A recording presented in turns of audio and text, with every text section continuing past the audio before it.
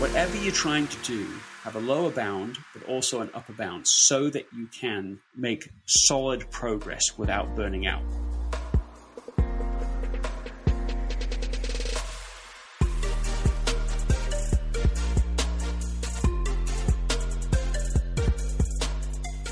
Welcome to the Boss Babe Podcast, a place where we share with you the real behind the scenes of building successful businesses, achieving peak performance, and learning how to balance it all. I'm CEO and co-founder of Boss Babe, Natalie, and I am joined by Danielle. Hello there. So I was totally fangirling over this episode. So basically, I read Greg's book Essentialism a long time ago, and I've gotten pretty much everyone I know hooked on it. It is so incredible. And Danielle, I know you've loved it as well. I know. Can I just also highlight, back in the day when we were younger, we used to like fangirl over good-looking men Britney when we were Spears. a teenager. Yeah, or Britney Spears. Yeah, she was yopping up. And now we're like fangirling over authors because we're just those types of women. We're like, oh my God, they're amazing. Their brains. So yeah, it's just making me laugh. You know, I really never fangirled over that many guys when I was younger. It was like Mary-Kate and Ashley and Britney Spears. Like, I think I've always been such a girl. Mine was Will Smith. If I ever meet Will Smith. Really? Oh my goodness. Yes. Oh my God, that is hilarious. Fresh Prince of Bel-Air. Good times. So yeah, in this interview, we're interviewing Greg McKeown. He is actually from the UK, but he lives in LA. He's an author, public speaker, leadership, and business strategist. So his first book, Essentialism, was really about teaching us to cut the noise and, you know, focus on one thing where energy flows, energy goes, that whole thing. And I talk a little bit about that book in the interview, but the thing I really wanted to get into was his new book. It's called Effortless, and it's about, you know, say you've got a really long process, really looking at that and being like, say it's a podcast process. That's one of the things he actually talks about in his book. It's like 20 steps. Do I really need those 20 steps? Is those extra 10 steps actually getting me any more return? If I cut them down, what would happen? And I thought that was really interesting. And one thing I really wanted to get into on the podcast was like, how do you balance that, right? How do you balance having processes and all these things in place to get results? How do you balance that and also wanting to do less? How can you still get good results? And we had a really good conversation about it. I know you couldn't be there, Danielle, but after listening, it's just really interesting how you just sometimes need someone else to reframe that and show you that someone successful to show you that actually doing more doesn't necessarily make you more. Yeah, because I think sometimes in society there's this misconception of to achieve something you have to do that hustle and you have to work really, really hard. And yes, you do. And also you can look for simpler ways of doing things. Just because you choose to complicate a process does not mean that it's going to be like bring higher rewards than if you looked for the simplest way to that process. And I think that's what he really sings home in the book, and I think is really, really powerful. And just like his first book, Essentialism, which was all around like utilizing that energy that you have and put it into fewer things will actually get you further than if you disperse it over lots of areas. It's very similar concepts as well, like do less but do it better. And lean into those things. So yeah, I was so gutted that I couldn't be there. But when I listened, I made a ton of notes.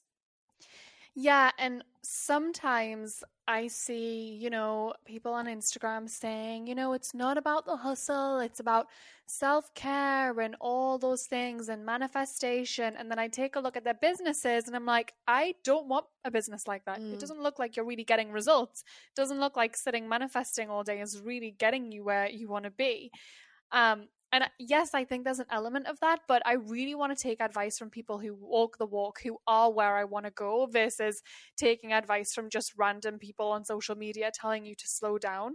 So that's why I really loved this interview. And he's worked with some incredible people over the years. He is so sought after in Silicon Valley in the tech world.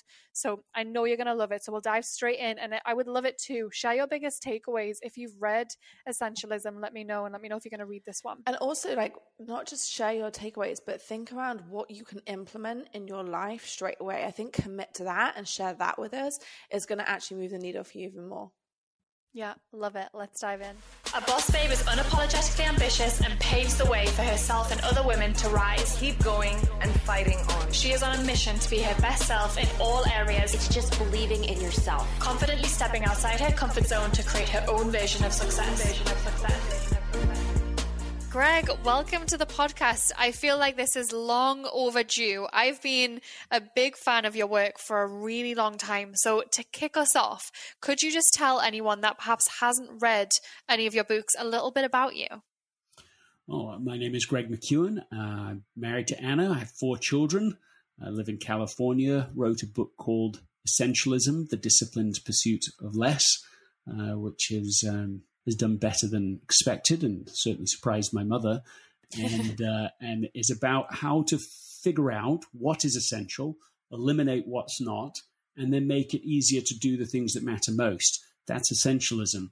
The antidote to the problem of the undisciplined pursuit of more is the disciplined pursuit of less.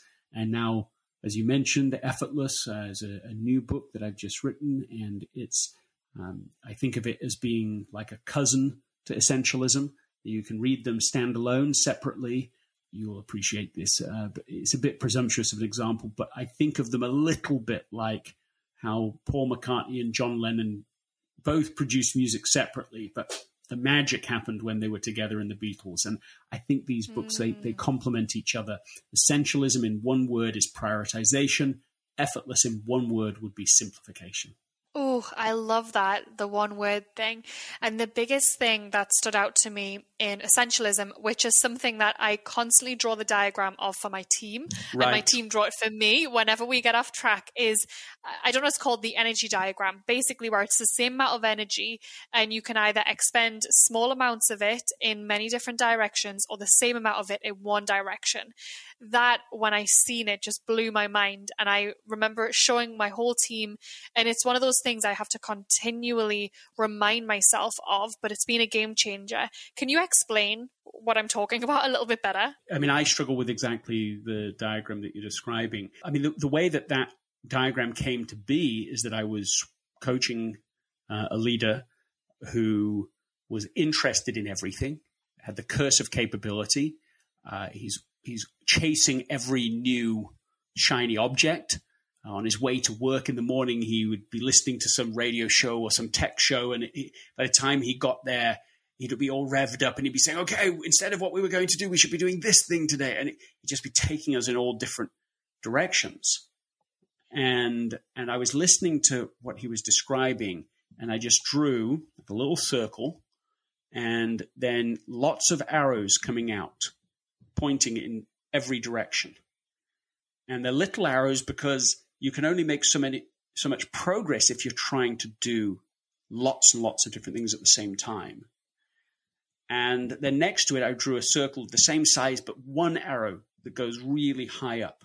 And the basis of it, I drew this out and I said, does that look familiar to you? Do you relate to this? I was trying to restate his experience in a graphical format, and he just put his head in his hands and he's like, Greg, that is my entire life. That's the problem, is that, and I've come to discover that it's not just him, that a lot of people feel busy but not productive, stretched too thin at work or at home, feel like their day is being hijacked by other people's agenda for them. You know, the first image, this circle with many different arrows, when you make just a millimeter progress, but it's in 1,000 different directions. And so you don't actually break through to the next level of contribution, even though you're doing a lot of stuff. And you might be doing it with a lot of passion. You might even be capable at it. In fact, you might have the curse of capability. That is, I can do all sorts of things. But all of that adds up to a recipe that you start plateauing your progress because you're just trying to do everything. And so you can either be average at many different things, or you could become superb at just a few things. Now, my experience is that if you do that latter, if you do just a few things, you can actually make a lot more progress. And that's why the arrow goes so high. And what about for perhaps the entrepreneurs listening who are nodding along like, yep, that is 1,000,000% me, but they have this worry of turning down opportunities, leaving money on the table, letting people down if they're not responding to everything or saying yes to everything. And they might be sitting in a place of confusion, really not sure what prioritization looks like and what things that they should be focusing on. Where would they start? Well, I'm sympathetic to that problem. I'm an entrepreneur myself, and I feel some of the same tension is that every opportunity feels like a good opportunity. Everything feels like it ought to be a yes. The inclination for an entrepreneur is to say yes to everything. And if you could say yes to everything, maybe that's the right thing to do. If you really could just do everything, but the problem is you can't. Now that's the first thing to sort of accept, is that the idea that you can do it all, and if you can do it all, then you'll have it all, is based in a lie. It's a bill of goods. We've been sold something that does not fulfill what it says on the packaging. If you try to do everything as an entrepreneur, you will not get everything. You will get burned out and exhausted, and you still won't have achieved the things you want to achieve. So what can you do about it? I think the first thing to do is to create some space to just explore, to be thinking, to be looking at your business rather than just running it. And one entrepreneur was a very successful business that he was running. He'd been brought in to run it. So it's a little different than a startup situation, but it was the former CEO of LinkedIn. But one of the things he was doing as he's growing this high growth organization is he said, I'm going to put 4 increments of 30 minutes on my calendar every day, just blank. So that whatever else is going on, I'm going to have some space just to think. And as a result of that, he just didn't feel frantic and frenetic all the time. He was able to have a pace in his day that was sustainable. And it also allowed him just to think for a bit. And so that's really the first thing to do, is to create a bit of space. Maybe it's the way that he did it. Or maybe you say, okay, I'm going to carve out a time, even once a quarter. You say, okay, I'm going to try and take some time. What I do now, I used to try and do once a quarter, but what I do now is every 6 months, I'll take 2 days to do this, to really try and look at my life, examine it, what's going right, what's working, what would the next level goals be? If I could only achieve one thing over the next 6 months in my business, what would it be? And you're just trying to get clearer from a bigger term perspective. So that's how I apply the explore thing. The second thing they can do is start eliminating. And you eliminate the non-essential stuff first. Just look at the stuff that you look at, you're like, this is providing no value. This really isn't helping me get to where I'm trying to get to. You might make a list, for example, of the 10 things that take most of your time as an entrepreneur, and just circle the 3 things that really produce results for you. And then look at the rest and say, is there any way I can just not do it? Is there any way, if it really is still maintenance, it's something that if I don't do it will become a problem over time, can I outsource it to someone? Can I simplify it so I'm doing less energy on it? And so those are sort of the 2 things I would start to say: create space to do the exploration, to have some thinking time, but then also start to get rid of the stuff. Even if you don't know definitely what your yeses are, at least start with the things that are no's for you. You're like, that isn't, I don't even want to do that. That's a project that somebody else thinks I should do, but I don't want to do it. It's not the thing that I want to do, or just places that you're wasting time. Those are the 2 things I would say to start with. Yeah, I really like that. And I love the idea of a self-audit. So like you say, looking at where you're spending time and circle what produces results and what doesn't. And I've done that myself by using time tracking software over a week. And it tracked my time automatically to see where I was spending time. And by the end of the week, I was so shocked to see how much time I'd spent on things that really weren't moving the needle for me. Like so what? If anyone's email, Slack, just responding to other people's priorities, I was just so shocked at how much time I was spending on that. Or maybe taking Instagram quotes and designing them versus just outsourcing the design of it. There were just so many things that would be 10 minutes here, 5 minutes here, but over the course of a week, it just added up so much. I've been making that same mistake in my life recently, where where there's so much going on with the new book launch that it's quite exciting. So responding to people, it is a good thing. You are working generally on the priority, right? That is my career priority right now. However, there've been more important work within the launch that I just have never got to. There were articles I could have written, which would have been high profile, were like bigger bets that I just never did it. And if I'd organized myself differently, if I'd protected myself differently, then I think I could have done those things. So this is one I want to say, like, yeah, I'm in this with everybody. I mean, this is an ongoing thing. The subtitle is The Pursuit of Less. It's an ongoing disciplined pursuit, but also just how vital it is to put space and protect it for that work, for doing something meaningful.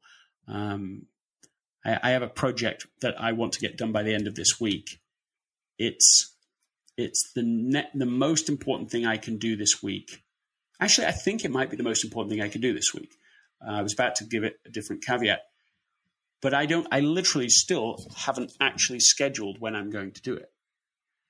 And that's because of lots of good things. But you see, that's the risk. The essentialist doesn't spend time on a good thing instead of an essential thing. The essentialist is saying, how do I make sure that the essential thing is done first? And that's the opportunity. There's so many entrepreneurs are consumed not just with the total waste of time, but the stuff that's good, but not the essential, not those sort of 10%, like the 90% or above important task. The thing that you say, if I do this, it's going to make a big difference. Every time you say yes to something that's good, a 50 or 60% yes, you're saying no to something that's actually going to be a game changer. And that's what you have to start developing a heightened awareness of and start to be to make changes around. Because otherwise you're going to start plateauing in the progress because you're like, well, I'm just doing lots of the good things, but the things that would move the needle aren't even getting addressed. Let's take a minute to talk about one of my favorite educational platforms, Masterclass.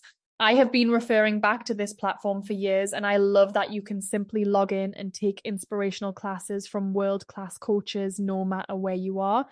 If you haven't explored Masterclass yet, go to masterclass.com/bossbabe and scroll through some of the categories. I think you'll really love what you see. One of the latest classes I tuned into was Anna Wintour's class on creativity and leadership. She takes you into her office as Vogue's editor-in-chief, and it was so inspiring to learn about her leadership style, team culture, and how she encourages creativity in her team. Not only does Masterclass have tangible business development classes that you can watch at your desk or listen to on the go, but it also includes classes in 10 other categories ranging from food, home and lifestyle, music, wellness, design, and so much more. There are over 200 classes to choose from, with new classes added every month. This year, learn from the best to become your best with Masterclass. Plus, every new membership comes with a 30-day money-back guarantee, so there's no risk. And right now, our listeners will get an additional 15% off an annual membership at masterclass.com/bossbabe.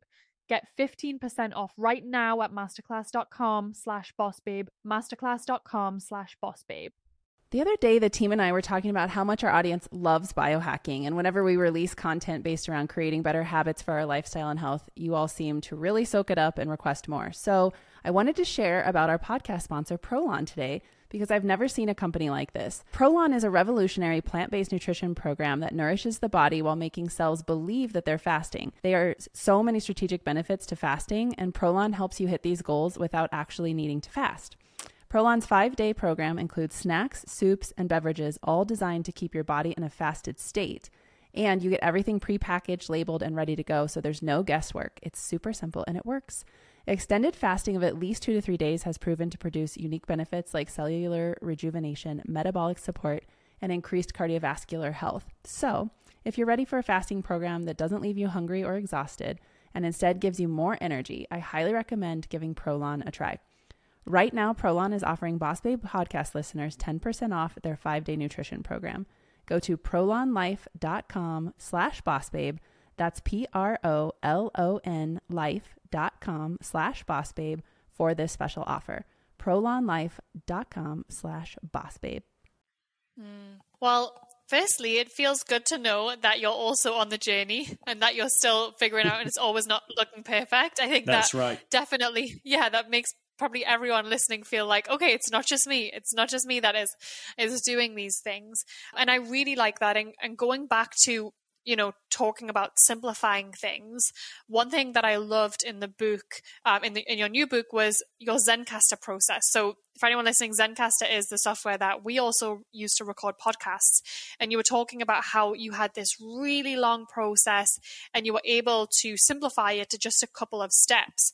So for someone who sees, okay, they've taken a 17-step process and turned it into 2 steps and starts to worry, because this also crossed my mind too, starts to worry about, well, will that reduce the quality of my podcast? Will it mean that I'm not prepped as much? How would you decide on making those trade-offs when you're simplifying processes? Well, I think that every choice has a trade-off. And typically we just don't see the trade-off involved in growing complexity. We just think, it's better because I'm doing more. The more must be better. And we just add and add for good motives. We think, this will help. This will be an even higher quality. This will be and we don't see that that's coming at a cost. And so if we become perfectionist about it, especially, it can really keep us from getting things done, getting the right things done. I mean, it's not enough to know what's essential.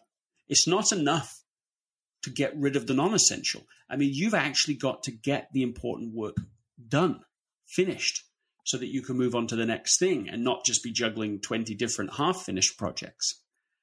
And so I would encourage an entrepreneur to apply like an 80% test and say, well, what is an 80% like the best I can do right now, or 80% satisfied? Because you'll never get to 100%. There's no such thing. And you can spin your wheels and make things so much more complex and overthink and over-engineer and just keep adding and adding and never ship it, never get the thing done. I mean, I know of people that want to do podcasts, and I know someone who talked to me about starting a podcast right when I was starting mine, and they still haven't started theirs.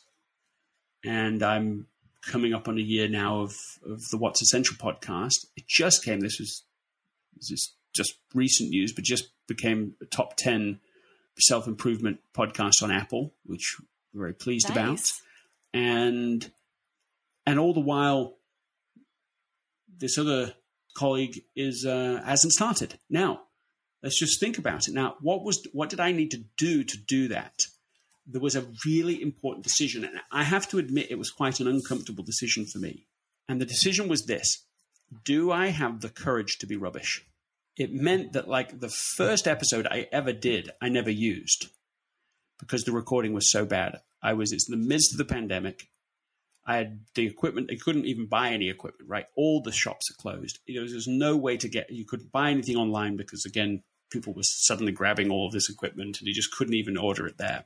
So I had this old microphone I came across. It sounded terrible.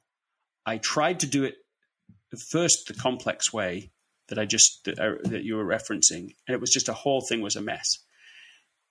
I don't mind that it was a mess. I started to say, well, why is it a mess? Oh, you're trying to do too many steps and so on. Next episode I did with somebody, okay, I simplified the process, so I'm not going to try and do all the bells and whistles. Still, the audio wasn't great, but okay, that's good enough. We're going to go with this. We're going to start and we're going to learn by doing. Rather than learn to do, you do to learn. And that process is what has, so here I am now, as I say, sort of a year on, like I've learned all sorts of things. I still so much I don't know about this, running a podcast, but We're learning it because we're doing it. Okay, I want to share something with you that totally blew my mind. I used to think that so many of the things I was experiencing with my health had to do with my hormones, because honestly, hormones got talked about all the time in the health space. But the reality is, so much of what I was experiencing had to do with my metabolic health and how my body was responding to the foods that I ate.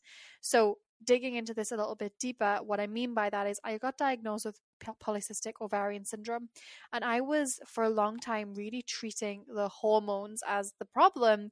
But when I dove into it, I actually realized that my PCOS came from what's called insulin resistance. The only reason I was able to figure that out was because I started wearing a continuous glucose monitoring system, and it was a total game changer for me. The way a CGM works is that it tracks how your body responds to different foods. So I was able to see how different things correlated with what I was feeling in my body. So for instance, I know if I eat sushi, it always makes me feel really low energy.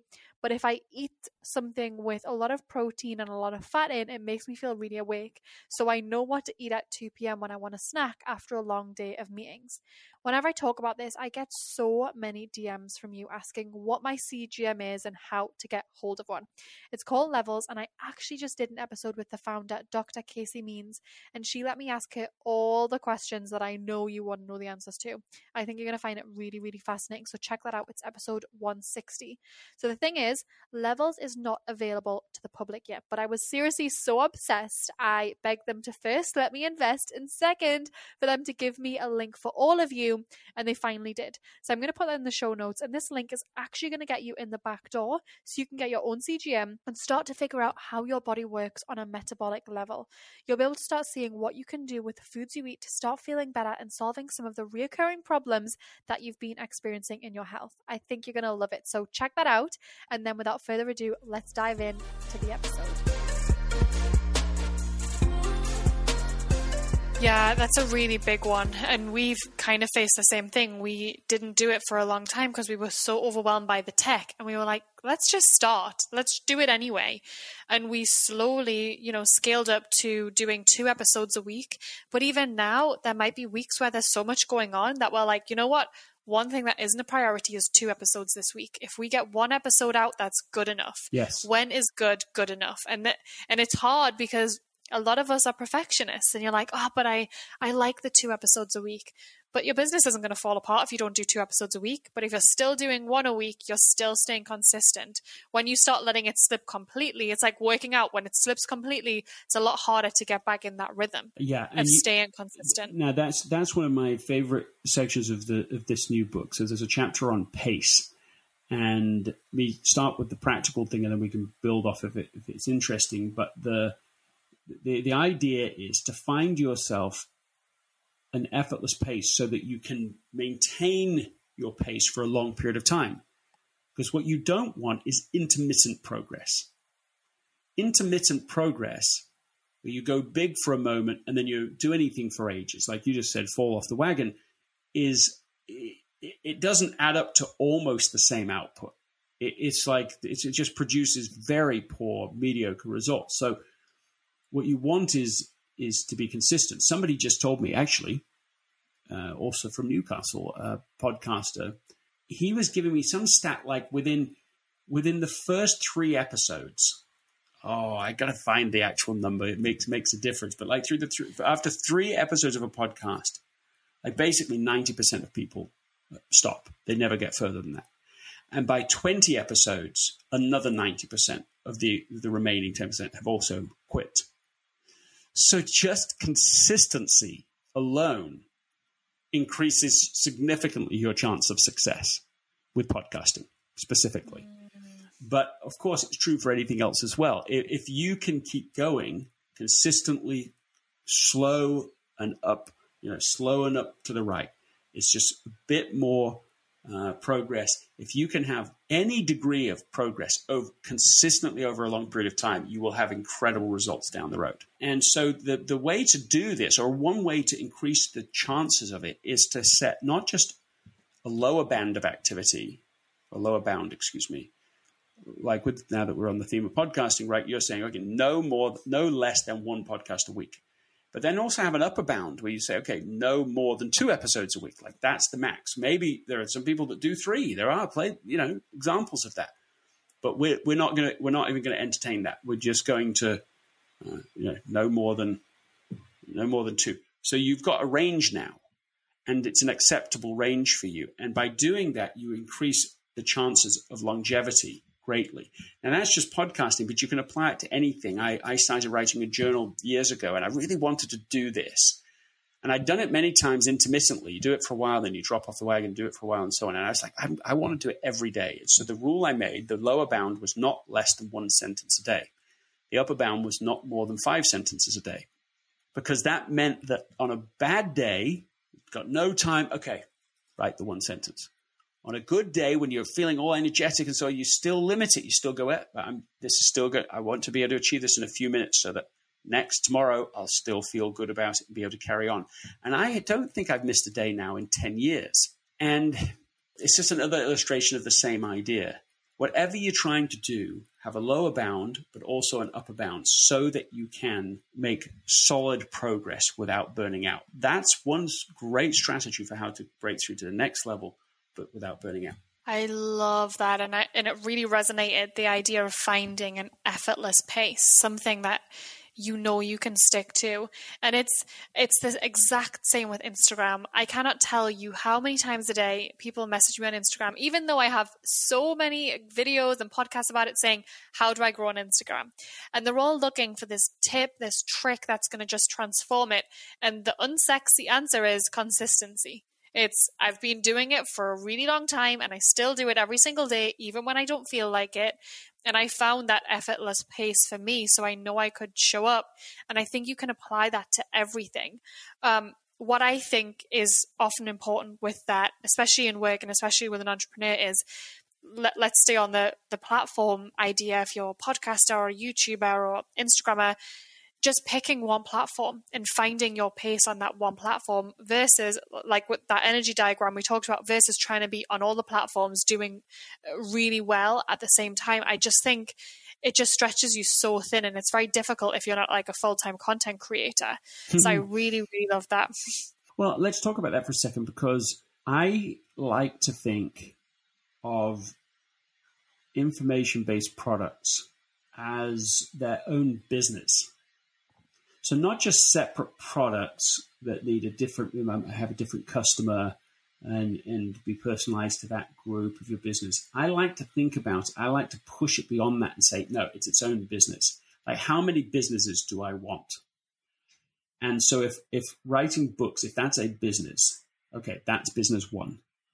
Okay, business 2, I like to keynotes. That's its own separate business. Podcasting, okay, that's its own business, and so on.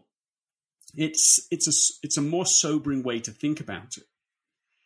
And you stop just underestimating the costs of trying to do, 10, 15 different businesses. And I think it's a good metaphor, because I actually think it's pretty close to reality, because those different, if you have a podcast, if you have a YouTube channel, each of them, in fact, are a different audience because of who uses that platform. And for me, when I was saying with like doing keynotes at conferences, well, the people who buy keynotes and conferences are not the same people who buy the book. They aren't the same people who would buy coaching if I had a coaching business, or workshops if I had a workshop business. Like, I don't have a coaching business. I don't have a workshop business. And that's because I think of them as separate businesses. And I think, I don't think I want to do that. Whatever I do, I want to do really well. I want to do less but better, which I think is really the succinctest summary of essentialism. Oh, that's even making me consider, how many businesses do I have? Do I really need this many businesses? Right. Probably so many. Yeah. So many people listening probably really resonated with that. So one thing that I want to talk to you about is, I pulled one of the quotes out of your book. I love that there's big quotes throughout the book, because it's very Instagrammable. With my morning coffee, boss babes love that. Love it. And one of them is, relaxing is a responsibility. Yes. So this is often one of those things that you read and you're like, yes, it absolutely is. And then you do it, and especially high performers end up thinking, well, this isn't really productive. How is this helping me get to where I want to go? Whereas we know deep down that actually relaxing is a great thing to do for your health, for creativity. Like, it really does propel you forward. But shifting the mindset is really important. What would you say to that person who is listening and knows they should, but just has so much guilt around switching off and relaxing and slowing down? I would say that for many overachievers, they don't know how to relax. So that's true. That's the real issue, is that relaxing, as you say in the book I write, relaxing is a responsibility. But another thing to say about it is relaxing is a competence. And what you have to, I think, accept as an overachiever, you're probably at level 0 on the relaxing competence scale. You just don't know how. And so what that produces is a real level of discomfort, because someone stops their work, they go, okay, put that aside, put aside my Instagram account, put aside my podcast, put aside all these different businesses, and then you okay, I've got to relax now. But it's actually really uncomfortable and awkward. You don't know how to do it. And so then it's much easier to just jump back to work. I just checked the account again. Who has messaged me? I'll just I'll just get back onto email. I'll just do the business again. I'll just look on some graphics, or I'll just come up with tomorrow's post.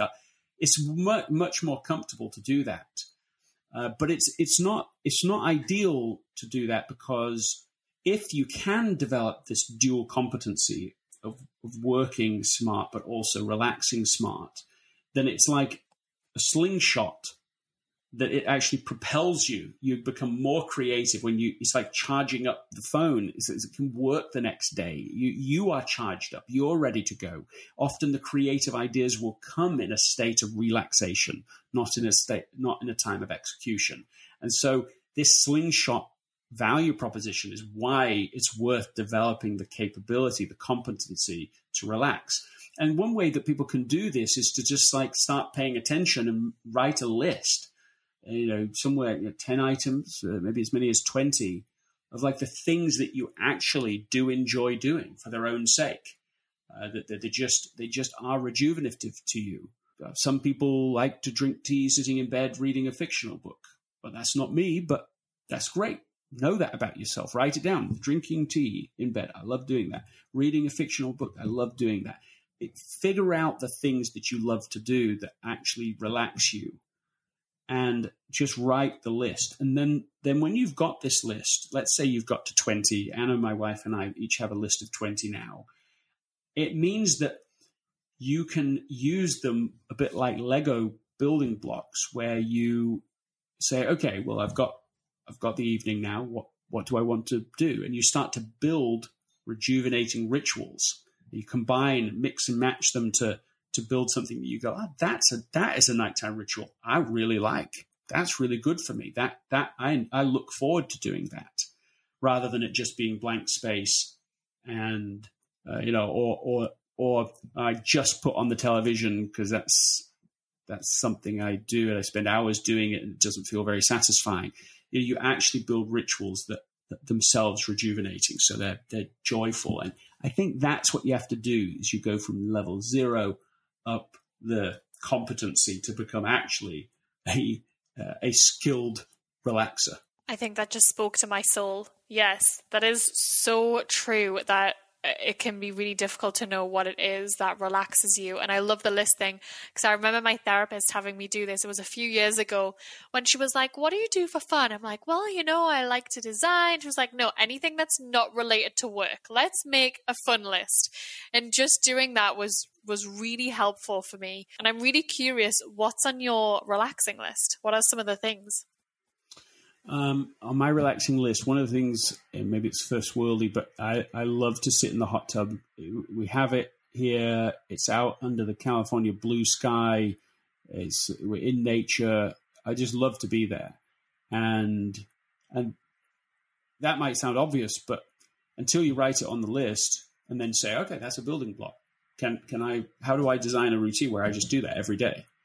And just make sure that that's part of the routine. I love to do it. It's good. It's a place that I can talk with Anna, catch up. That's something that I love to do. I've already mentioned journaling. Some people that isn't going to work for, but I have very particular rituals about the way I write my journal that I look forward to. It's good for my mental health. It's a good way to relax. I do have certain, like a comedy, watching an episode of a comedy show, different kinds, it doesn't matter. Maybe one episode of that. That's something that relaxes me. And I think because I don't want to spend 4 hours watching TV. Got no interest in that. But if I watch half an hour of like an episode of a show, if I'm eating something that I like while I'm doing it, that's a very relaxing ritual for me. Swimming with my children, like actually going and swimming in the morning. I love doing that. It's a new ritual that we're doing that. I find that very, relaxing, rejuvenating in and of itself. And so those are playing tennis with my son, not like I don't mean like a full hour or two, but like even just going even for 15 minutes between appointments, just the physicality of it, the just not being, not the non-digitized nature of that. And it's with him and he's fun to play with and he's fun to be around. That's relaxing. So these are some of the examples that would be on my list. Yeah, those are great. And I relate to the tennis one. I have recently started playing pickleball and I love it. And what's great is I cannot be thinking about anything else but pickleball while I'm playing. You really have to be paying attention. Same with tennis. And you're out, you're in nature, you're getting fresh air. And so I was doing that on a Sunday. I loved it. And so I started to bring it into my week. And it's such a good way to change up energy. So I'm definitely going to go away and make a list of 20 things because I need to do more of that. So I have another question for you, and you kind of touched on this earlier, was something you still get dragged into. But I know that one thing that I struggle with is, always feeling like I need to be on top of my emails, my Slack, my DMs, my texts, getting back to people. Mm-hmm. How can one start to get better at that, to not feel like they have to answer everything, not have guilt around answering everything, and not let other people's priorities really dictate how their time is spent? I think the first thing you want to do about this is to get clear on your yes. I do believe in saying no. I do think that's really important. You're not empowered if you can't say no. But I didn't write a book called Noism, saying no to everyone and everything all the time. That's not the key. The key is essentialism. It's in the title. It's what is essential? What is your clear yes? So what I would say is the best antidote to this, the feeling you're describing, the FOMO, the guilt, the shame of it, the addiction to it, like all of that, the best solution is to know what the big yes is. Because then you have something to compare it to where you say, okay, am I going to respond to all this email right now, or am I going to get this big yes done? You say, well, that's the proper trade-off. Well, no, I'm not going to do these things because of this. You have a reason not to do the other stuff because you've got a clear yes. And so one of the things I would just suggest is that every day you answer that question, like put up a little note for yourself on your screensaver or right by your computer or whatever. What's the most important thing I need to do today? Some days you can answer that question easily. It will be clear. Some days you won't, and you'll have to wrestle with it a bit. But I have somebody from the UK who had on the podcast, and she started asking this question every day. And at first it was just to do with ideas with her business. She runs a consultancy. Then it became more self-care items where I'm just not exercising well enough, I'm not eating well enough. And so that these became her answers. And then one day she gets a call from her dad. And he says, listen, Mum's in the hospital right now. It's nothing serious. I just wanted to let you know, please don't worry yourself about it. You've got way too much to do. And she said, when she asked the question that day, what's the most important thing I need to do today? It was just so clear that she needed to stop what she was doing, drive 2 hours to the hospital to see her mother. And when she got there, she's chatting with her mum, and she just says, "Look, Mum, I love you. I just want you to know that. That's why I'm here." And the mother says, "Oh, I love you too." And everything just seems fair enough. Within an hour of that conversation, she fell into a coma unexpectedly and never recovered from that. A week later, they had the unfortunate job of turning off the life support machine. And she just wrote to me. That's how I got to know her. She wrote to me and she said, if I hadn't been an essentialist, if I hadn't been asking that question every day, I would have made a different decision. It just wouldn't. I would have asked, "Oh, how do I just get more done today?" And then she would have spent her life doing that. What's the most important thing today? Gave her a different answer, a clear answer, and ended up making all the difference in this very personal way. So I think that's the fastest, best antidote, to put that question clear and to put it into our routine, to answer that question every day. What's the most important thing I need to do today? Yeah, that's a very sobering response, and I definitely am going to make a post-it note and put that on my desk, and ask myself that throughout the day and make sure that I am moving the needle on something. And you mentioned having that added into your routine. Do you do anything else in, say, your morning routine, or what is your routine that sets you up for success in an essential kind of way, or where you're prioritizing things, you're simplifying things? What does that look like for you? I used to do personal quarterly offsites, and I still think that I recommend that to people, to take some time every 90 days to get clear. Okay, what's the priority over the next 90 days? Priority singular. The word priority came into the English language in the 1400s and was singular. What it was the priorest thing, the one thing, and it stayed singular according to Peter Drucker for the next 500 years. And only then did someone start pluralizing the term, But what does it even mean? Can you have very, very many very first before all other things? It's sort of ludicrous. And yet sometimes we go about our lives as if, here are my 35 priorities and they all have to be done now. And so what I do to try and manage that is I've moved to doing it every 6 months, and I'll take 2 days every 6 months to really evaluate the last 6 months, to really look at it all, and then say, okay, what do I really feel inspired to do next?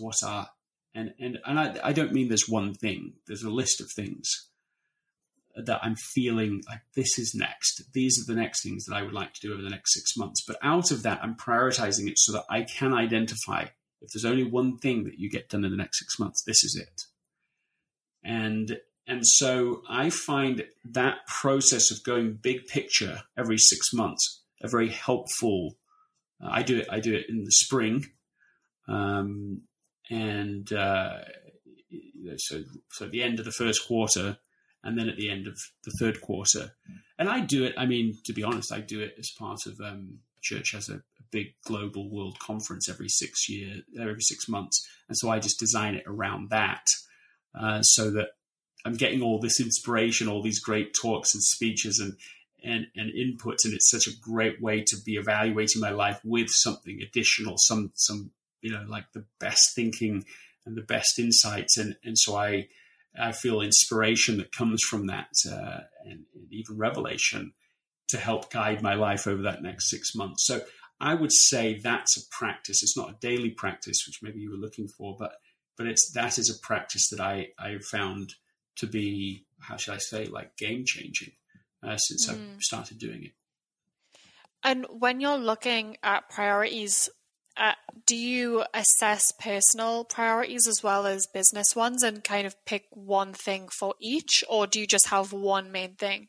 I definitely think that you can, even though I suppose it feels like a bit of a cheat, but I definitely think it helps to have one in the business and one in the personal.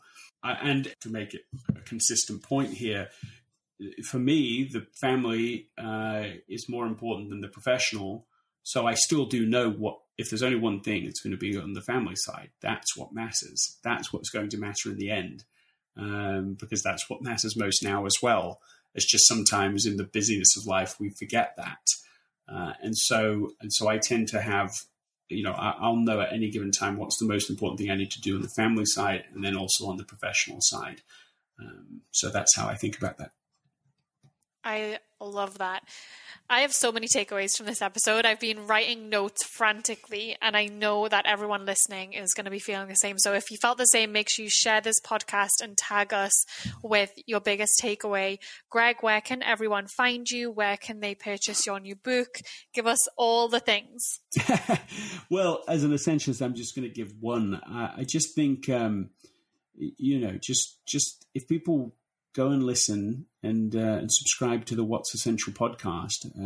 That's sort of the place that these conversations happen, and from there they'll learn about all the other new things that are coming, and they get to hear conversations with everyday people who are trying to make it what's essential as effortless as possible. That's the whole gig, and so that's what I think I would encourage people to do. Amazing. I will definitely go and subscribe right after this. Thank you so much for your time. Natalie, it's been fantastic. Thank you.